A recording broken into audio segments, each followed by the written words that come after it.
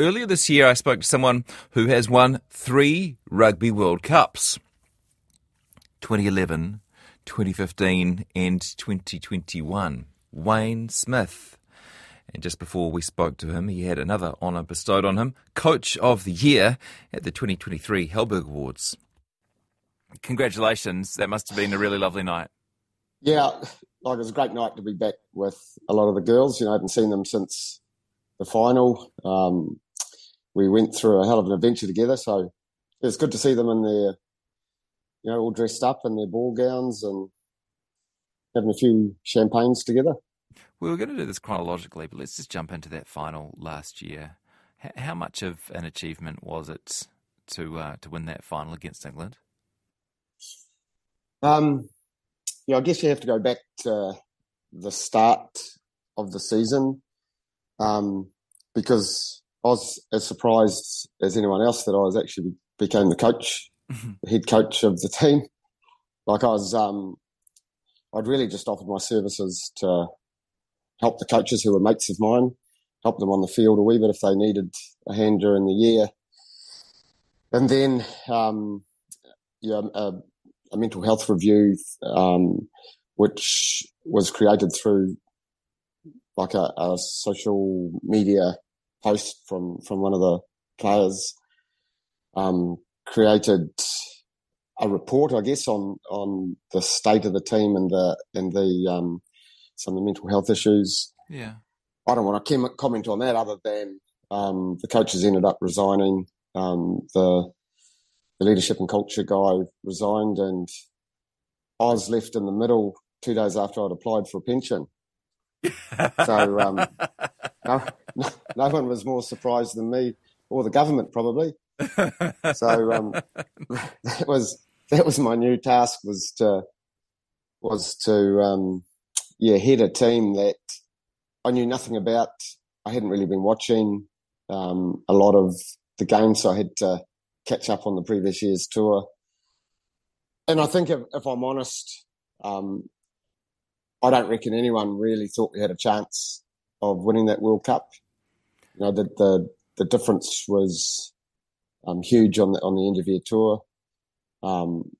We all bought into a game that was risky but exciting, a really attacking game, thinking that we had nothing to lose, we had a lot to win. But we painted that picture right from the start that we were going to win the World Cup in front of 40,000 at Eden Park. Now, I don't know how many believe that, but that was something that kept us motivated right through the season. And, sometimes these things come true.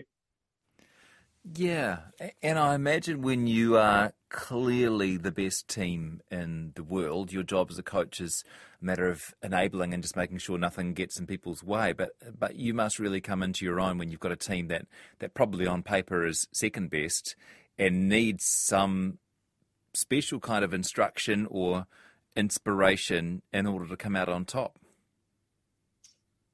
Yeah, it was probably a bit simpler than what everyone expects. So the first thing was that, rugby's a game and games are supposed to be fun. So the very first thing we decided to do was have fun. And so we put a program in place. We had club nights on a Tuesday night. Everyone had to wear their club jersey. Then we would theme it. Might be a Polynesian night. We had skits. We ran raffle tickets like you'd run at a club. We had guest speakers come in. We showed videos. We did had our awards for our attack and our defence, and also an award for someone who'd gone above and beyond during the week. It didn't have to be a player; it could have been the staff. It was often a staff member, and so we designed, our whole week. We changed our week and we designed it so that we could interact, have fun, create huge social capital by sharing our pasts, who we are, where we've come from, what we're trying to achieve, sharing it with the whole team so that everyone got to know each other and intimately. And I think that's the start of any team. I've always been in teams that have done that, and it's been a crucial part of getting satisfaction, I suppose, whatever that is. Winning satisfying, but sometimes just competing well is satisfying as well. So, yeah, that's how we set about it. And I was really determined to play a hugely attacking game so that, and build the courage in the women, I guess, to use the attack even under the greatest pressure. The difficulty was that we got to a point where they were seeing the attacking opportunity in every situation so much that in the end it almost cost us. We should have just kicked that last penalty out, really. But one of the girls called for it to be tapped and run, and then we got turned over. Penalty to England down in the corner, and that could have been the World Cup. But you live by the sword, you die by the sword, and so I was happy to accept that if that had been the result, because the girls showed real ability to change the game and play that under the biggest pressure. Yeah. How was that final line-out, Steele? Yeah, old heart was going a bit because like Whitney Hanson and Mike Cron had done a lot of work during the week on the English line-out, and they had some cues that we basically could read where the ball was going, but under pressure it's hard to read them. It's not that easy. And so coming up that last line-out, we were up in the coaching box and we were giving the message down to the crew on the ground: we've got to go up. Someone's got to go up here. We've got no other option. And luckily Jonah, who's a very smart woman, very smart player, she, I think, just saw an imperceptible nod of the head from Abby Ward, the English jumper. Wow. A little nod of the head to the hooker. Realised that's where the ball was going, and the rest is history.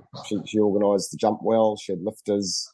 Crystal Murray took the tap down, and and we won a game that probably England would have expected to win at that point. Yeah. Where does it rank for you, Wayne, that moment? Yeah, the moment obviously ranks highly.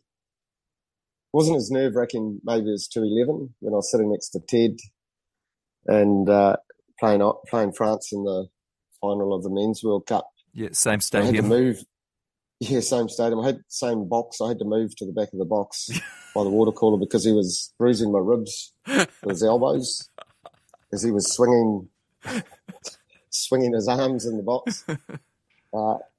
That was different because it was 8 years of sacrifice, of the family sacrificing, of us sacrificing everything, losing in 2007, getting another chance, not being very popular from 2007 to 2011, and then finally winning in 2011. So it was totally different. You might have a different perspective on this, but you probably did all right post 2007.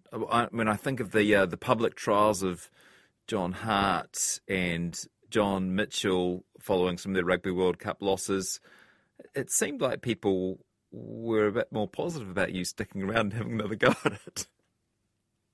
Well, I was living in Canterbury. I had 33 years in Canterbury, played all my rugby for Canterbury, coached the Crusaders. But it's fair to say Robbie Deans was the favourite down there, and right. He was the other candidate for that, to coach the team from 2008 on. There's a fair bit of negativity, I would say, in Canterbury against us being given the job again, and probably rightfully so. But and it created a bit of stress for a few years. But when you look back at that, we played 103 Test matches from 2004 to 2011, and we won 89 of them. But we weren't any good really until we won that final against France. So that was the pressure that was on us. Why do you think you've got that statistic in your head? Which statistic? 107 games. 103 games. 103, yeah. 103. Just because we had a lot of success along the way, but I think things like Bledisloe Cup, Tri-Nations, Grand Slams, tests up in the Northern Hemisphere had become a bit irrelevant for, I'm not so sure about the public, but certainly the media, that it was all around World Cup. You haven't won a World Cup. We haven't won a World Cup since '87. Your failures, you can't handle the pressure. And so often the other victories never seem to count, but they did for us. Like every game, every test that you're with the All Blacks counts for us. Yeah. It's a massive part of your life, but you're highly reviewed. You're more reviewed probably than the Prime Minister. You're probably more disliked than the Prime Minister when you lose. And so, it's a high-profile job under a lot of pressure. Did it thicken your skin up? Yeah, look, I think as you go through your career, you learn to be able to take the pressure. I was a player. I played for the All Blacks. There's a lot of pressure there, but as a player, you feel more in control of things and more able to influence the result. When you're a coach, your work's done by game time, basically. You get a half time to try and maybe fix a couple of things up, but that's about it. So it's more difficult, but you've also got probably more responsibility than the players. So it's a bit of an enigma, really. So for me, I was a young All Black coach when I started in 2000. Essentially, I got the sack at the end of 2001. There's an argument about that, whether it was a sack or whether my contract ended, but to me it was a sack. Yeah. Went to Northampton, loved it, had 3 years there, got a phone call from Graham Henry in 2004 as he was applying for the All Black job and asked if I would come back. My wife heard the conversation on the phone, came running up the stairs, and you can't see me, but I'm holding a knife against my neck because she was going, "No, not going back, not going back." My twin boys came running up, "No, we don't want to go back." I think they held a bit of a grudge against New Zealand Rugby Union, but I didn't. Yeah. And I knew deep down that I needed to come back. I needed to prove that I could do it, that I had the resilience to face it all again, and that I could be successful at that level. Took a while, but I learned to be an optimist. I wouldn't say I was already an optimist, but I learned optimism. I learned to dispute that I could do something. I had that attitude that every dog has its day. My day is going to be next week, and that's how I live my life. So I think that really helped at being able to cope with the losses, but also cope with the wins. It's the same thing in many ways. So what you've got to do is get on with it again on Monday.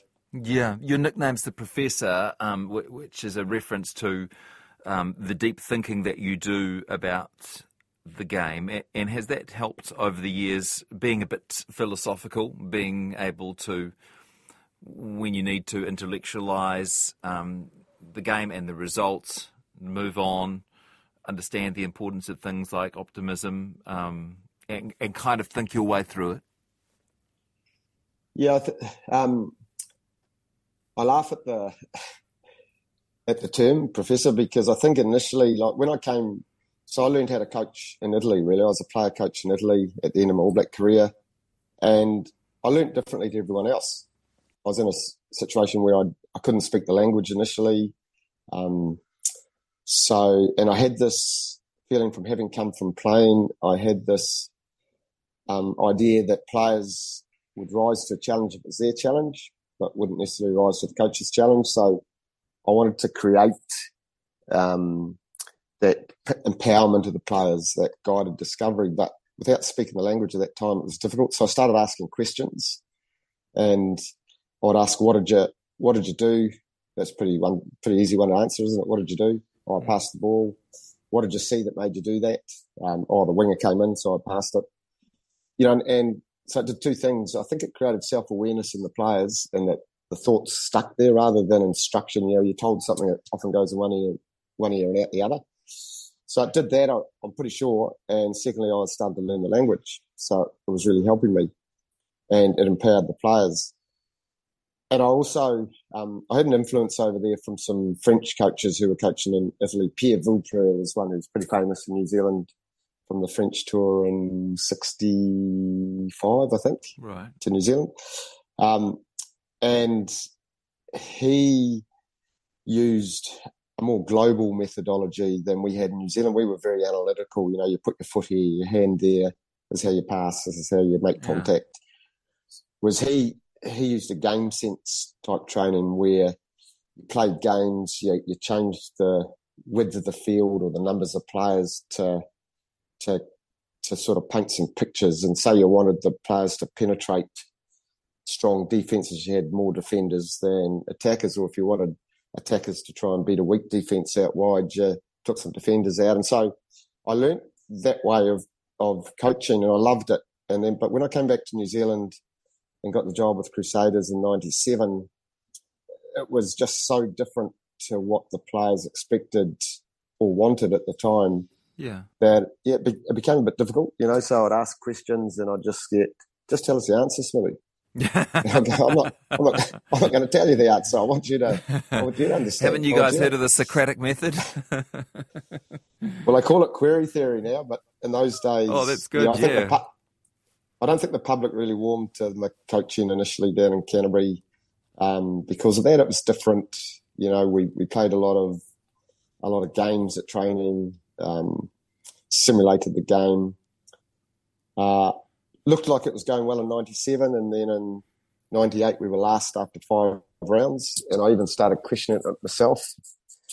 And then for some reason, I still don't really know why, a lot of factors I think, but we started winning. We beat the Blues that year at Eden Park in the final, and won again the following year. And so for me, it basically reinforced that, this is a way to train that can be, or a way to coach that can be successful. And I guess for the players as well, they started to accept that this is what it's going to be. I'm talking to Wayne Smith. Yeah, so for people who've just tuned in, I'm talking to Wayne Smith, coach of the All Blacks and the Crusaders and the Black Ferns, among others. Who do you support in Super Rugby? Well, that's a toughie. I support Crusaders if they aren't playing Chiefs. And I support Chiefs if they aren't playing Crusaders. I was lucky enough to win a couple of titles with both of them. When they play each other, I'm just happy for whoever wins that game. I sit on the fence. The only difference is a bit of gold in the Chiefs jersey. Otherwise, it's red and black, isn't it? Yeah, I suppose so. Born in Putaruru, University of Waikato, and I think you might have played for Waikato if they'd let you. My dream coming out of school was to play seniors for Putaruru Athletic, actually. We had 2 clubs, Athletic and Marist. So I did that. I travelled back from university a couple of times a week with a car full of mates, and we played for a home club. I made a bit of progress. Like I was in the under-18s, the Waikato secondary schools, Waikato under-21s. I made Waikato B. And then in 1978, I was finishing an honours in social science, and I was ready to play. I wasn't a finished product, but I felt I was ready to play and step up a bit. But I got a message from I think it was under-21 coach at the time, that the Waikato coach said I wouldn't be a first 5 as long as my ass pointed downwards. He was probably right at the time. But it was an important coaching lesson for me that you can look at someone on the outside. And if you looked at me on the outside, I was 74 kilos. I didn't look like a rugby player. I was playing for Putaruru. It would be difficult to see, a provincial player inside that body. But I think he underestimated what I had on the inside. And it's something that I've always taken forward. I never measure people on the outside. I always try them first to have a look at what they've actually got beating inside them. And it's served me well. So after I finished my degree, I wanted to become a school teacher. So I decided not to go to Waikato Teachers College, and I drove my ER Valiant down to Christchurch, enrolled in in Christchurch Teachers College. Found a club that didn't have many backs, so I thought I could make that club. That was Belfast. And I've only had two clubs in my life, really, and that's Pataru and Belfast. Love them both. And from there, so that was early 79. So the end of 78 was when I was told I was never going to be a first five. So, and by the end of 79, I'd played a whole season for Canterbury, and I was a non-travelling reserve for the All Blacks. Yeah. How does that happen? How does that happen? I mean, there's a lot of luck involved in that, and that's a different story. You need a lot of breaks, and you need things to go your way. Sometimes they do, and that's what happened to me. We're short on time, as I predicted we would be. I've got a couple of things I want to ask you. When the French beat us, why do they beat us? Beating us twice in pinnacle events, 99 World Cup, 2007 World Cup. Both times we led into those games with massive wins against France. So in 99, Athletic Park, we put 50 points on them, I think. Yeah. Then go to World Cup and playing them. There's always that psychological edge, for them it's, they're really up. Huge edge to play us, embarrassed at their last win, so they'll die for the cause. On the other hand, you as a team, having one like that, regardless of how much you work on it, sometimes it settles in the back of your mind that we've beaten them before, we've given them a hiding, we'll do it again. And 2007, we put 63 points on them, I think, in Wellington, maybe 3.5 months before that quarterfinal at the World Cup. So look, I don't know what that part that played, but what I remember graphically about 2007 was a third of their team ran out in red t-shirts, a third in blue t-shirts, a third in white t-shirts, and they lined up like the French flag. They challenged the haka by stepping over the halfway line, which is now illegal. But they were warriors that day, and they were hugely up for it. I'm not saying we went up for it, we were up for it, but they had that edge, and it was a huge lesson for us. And I think winning in 211 and 215 came from learning those lessons. So whilst it was a hell of a painful, in the end, I think it was a determinator of us winning a couple of World Cups in a row. So 2007, we've talked about last year, and just with about a minute left to go, your memories from 2011, which we haven't covered at all, but I imagine that was its own sweet victory. Yes. Sorry, I said 2011 and 2015 is what I'm asking about. Yeah, sorry, I got those mixed up. 2015, yeah. Yeah, so 2015 was outstanding because we'd learnt the lessons about France, and we beat them, 63-12 or something in that quarterfinal, and that put us on target, I think. Springboks were tough in the semi-final. We only won by a point or so. Played really well against Australia to win the World Cup. We had probably the greatest team in history, though, Jesse. Like, we had 5 Centurions in that team, some of the greatest players ever pull on an All Black jersey. So we needed to win to validate that. Hey, it's a real pleasure to talk to you. I'm really keen to do a sporting history on that game of the century, the 1985 Ranfurly Auckland Canterbury game, but I didn't want to start talking about that because, I reckon that's probably worth half an hour in its own right. So maybe we could chat about that at some stage, Wayne. But for now, thanks so much for being so generous with your time. Thanks, Jesse. I think that 85 one would have caused me nightmares, so I'll sleep better tonight. You scored a try at least. Thank you. Yeah, it still irks me. Okay, thanks, Jesse. See ya. Yeah, Wayne Smith, and that's the latest in our series on New Zealand sporting history.